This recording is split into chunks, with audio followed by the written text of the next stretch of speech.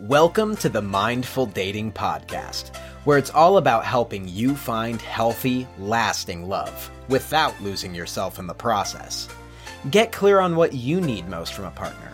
Develop a dating and relationship strategy that works for you, and practice self-leadership in all your relationships. Join your host, Dr. Yael Dubin, on her mission to discover how you can lead from your most authentic, courageous self and create a lifetime of joy and abundance.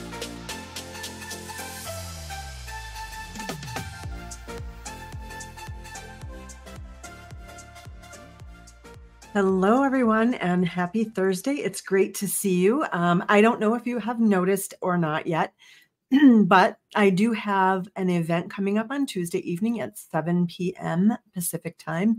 I'm going to be doing another presentation of 3 top dating mistakes that midlife singles make. So if you are a single midlife person, you're going to want to watch this. And even if you're don't consider yourself midlife necessarily, you might still be making these mistakes, and it's probably going to be good to tune into that.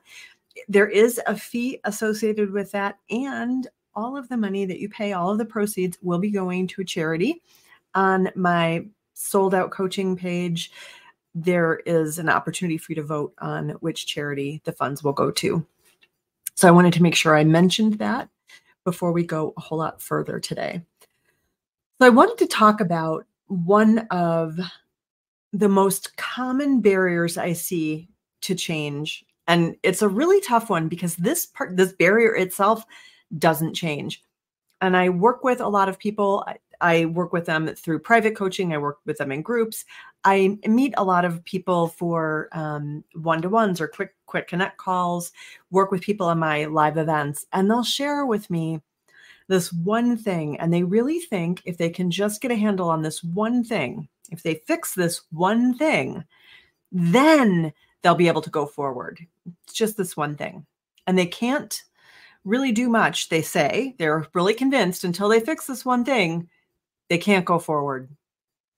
They're just going to fix this one thing. And whenever there's a couple of things I want to say about that. Whenever you say, oh, well, I have this thing, and until I do X or until I do Y, I can't make the changes I need to make in my life. You can be pretty sure that saying it's either X or Y, and until I do that, I can't change. That's a bit of a stall tactic. That's the very first thing to know. It's a stall tactic. It's a way of your mind protecting you from the unknown, because we are social animals.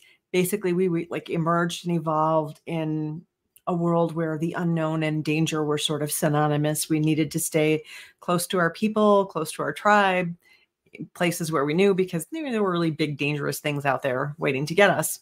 It doesn't apply these days, but we still have that same biology. And there's this one thing that really gets in the way for people, and it underlies all the other things. Whenever they say, oh, well, I just have to do this first, or I just have to do that first, there's this other thing that they're really talking about underneath it all. That is the one thing that I'm going to tell you, this secret thing that blocks other changes. And this is what it is. And this is the most common reason when I'm meeting with people who are curious about or interested in doing some work with me, maybe inside the Mindful Dating Intensive, or maybe working in private coaching, or really thinking about, oh, what if, I've been talking about gathering a group together for women who want to work on professional development and spiritual growth. What about that? This thing is the most common reason women give me for why they can't commit. They're afraid they'll fail. They have fear of failure, and they think, I'm just afraid it's not going to work. And I'm afraid I'm not going to succeed at this.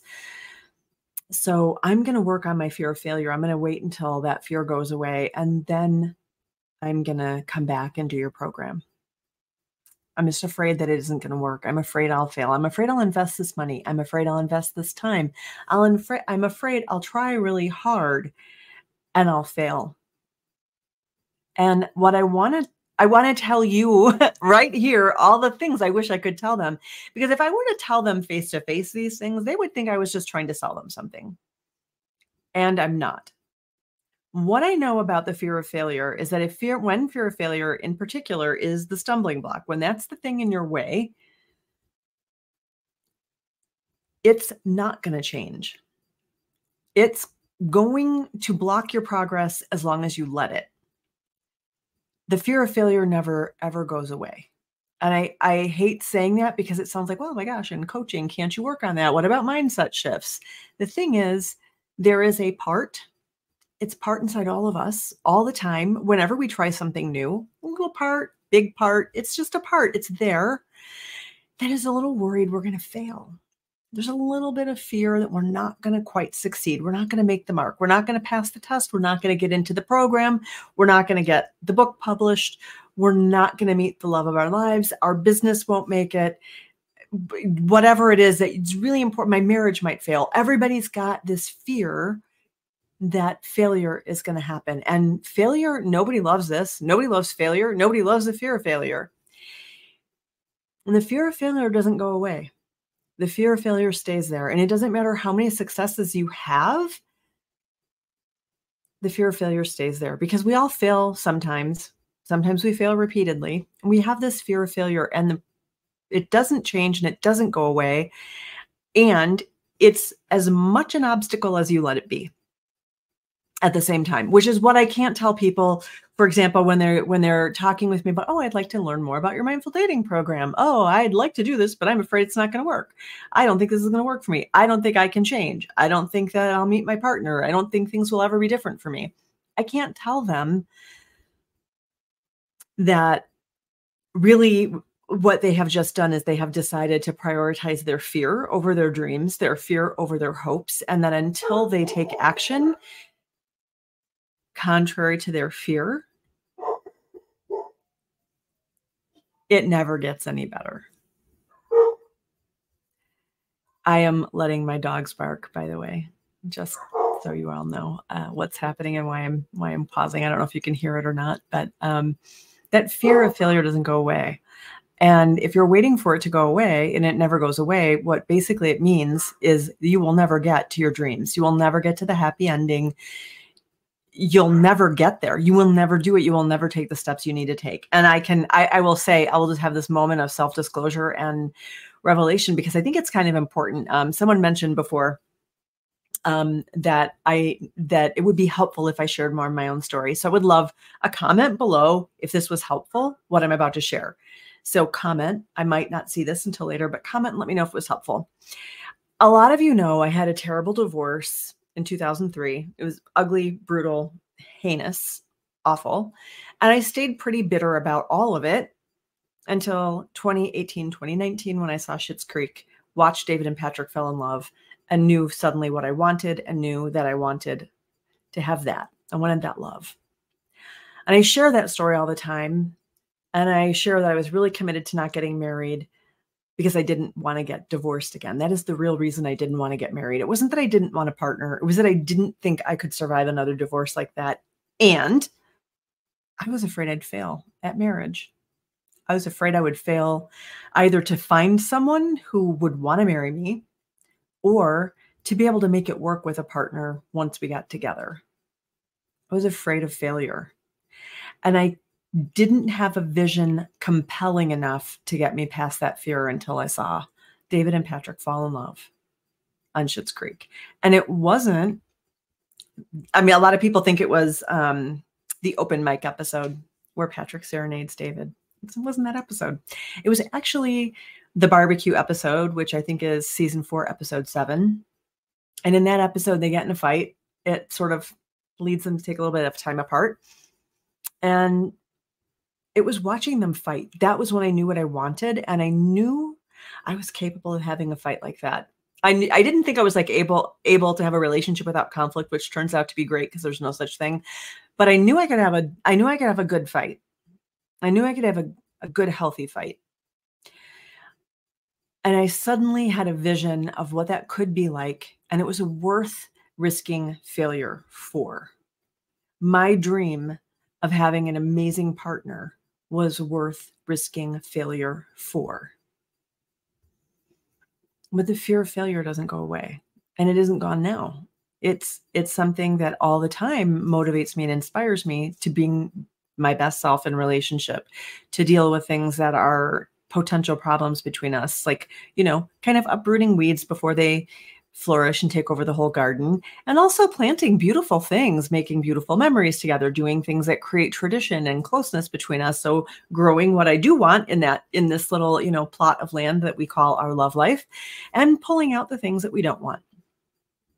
So you can't wait for fear of failure to go away before you move towards your dreams, but you can do a couple of other things. One is you can do what I just mentioned, and you can create or develop or find a vision of your desired state that is so compelling that it's worth risking failure.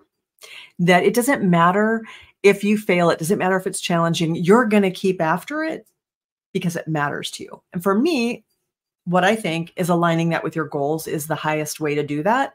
For me, I knew that I had bits of work to do in my personal growth journey that I could only do inside a partnership.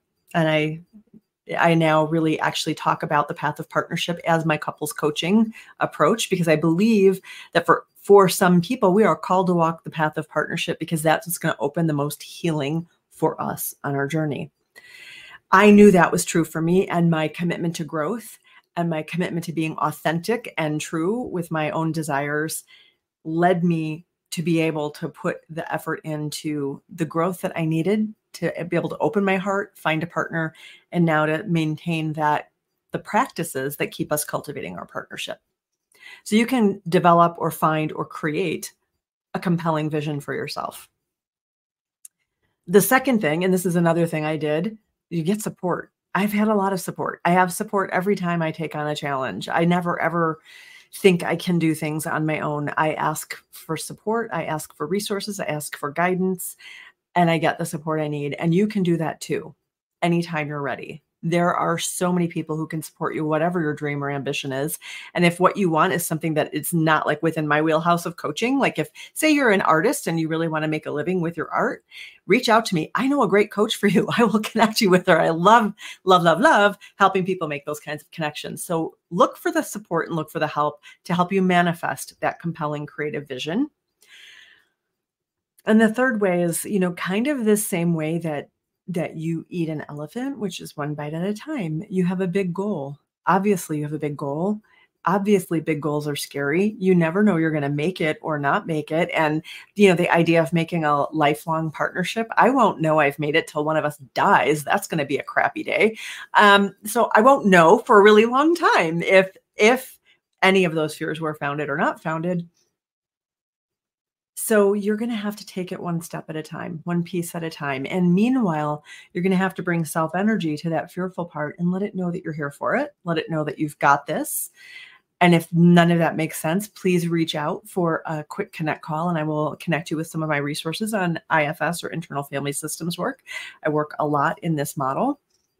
So you have that option of really giving yourself some support around those fears while you take one small step at a time towards a big goal. So those are the top 3 recommendations I have: are create that compelling vision, get some support to help you get there, and keep taking one small step at a time towards your goal while supporting the parts of you that feel fearful. And I guess there might be a fourth to add on to that, which is really adopt the mindset that failure is really just information. I love the quote by Thomas Edison: I have not failed to create the light bulb. I've merely discovered 10,000 ways that don't work, or 1,000 ways. It doesn't even matter, 1,000. Because if it were up to me, we wouldn't have light bulbs. I would never try 1,000 times. I would maybe have given up at 100. But this guy and his whole team continued for 10,000 times or 1,000 times. Again, I know that 0 is a big deal, but still, they tried a lot before they got the light bulb. They failed many times. They learned things that didn't work. They learned where they could improve their processes. And so if you bring a growth mindset to all of the things, any goal you have, you are more likely to persist until you succeed. So you can help yourself get over those fears by embracing failure as just another way of collecting data on your way to success. So I hope this has been helpful, especially if there's something big in your life that you want that you don't have, and you've been letting fears of failure get in your way. Let me know if this resonates. I would love to hear back from you. Also want to let you know that if you have a lot of mindset stuff like that and fears and whatnot that are getting in your way, I do have a 5-day self-liberation challenge that is now on demand. And it now has a fee associated with it of $18. And I'm going to pop a link in the comments below. Right now, through the end of December, when you purchase that, all of the proceeds from that purchase will go to one of 4 charities, and you can vote for the charity of your choice inside my Sold Out Coaching Facebook group. The monies will be distributed proportionately based on the percentage of the vote. So say you want one of the organizations that right now doesn't have a vote or doesn't have very many, your vote still counts. Every vote is just, it's going to be proportionately distributed. So all of the money that I get will go proportionately to the organizations based on the percentage of the vote that they get from the people inside the Sold Out Coaching group. So that's what I have for you today. Have a beautiful rest of your Thursday. Have a lovely weekend. And I look forward to connecting with you next week. Bye. Thank you for listening to Mindful Dating with your host, Dr. Yael Dubin. If you're ready to shake up your dating routine and transform your approach to relationships, go to BechiraCoaching.com, where you can sign up for our newsletter, pick up your free digital copy of 5 Keys to Finding Lasting Love, and even schedule a free call with Yael now. Bechira Coaching is on Facebook and Instagram. Stay up to date with our programs, literature, and watch live sessions with Dr. Dubin. Links will be included in the show notes. Tune in next week when we'll share more about how you can find lasting love without losing yourself in the process.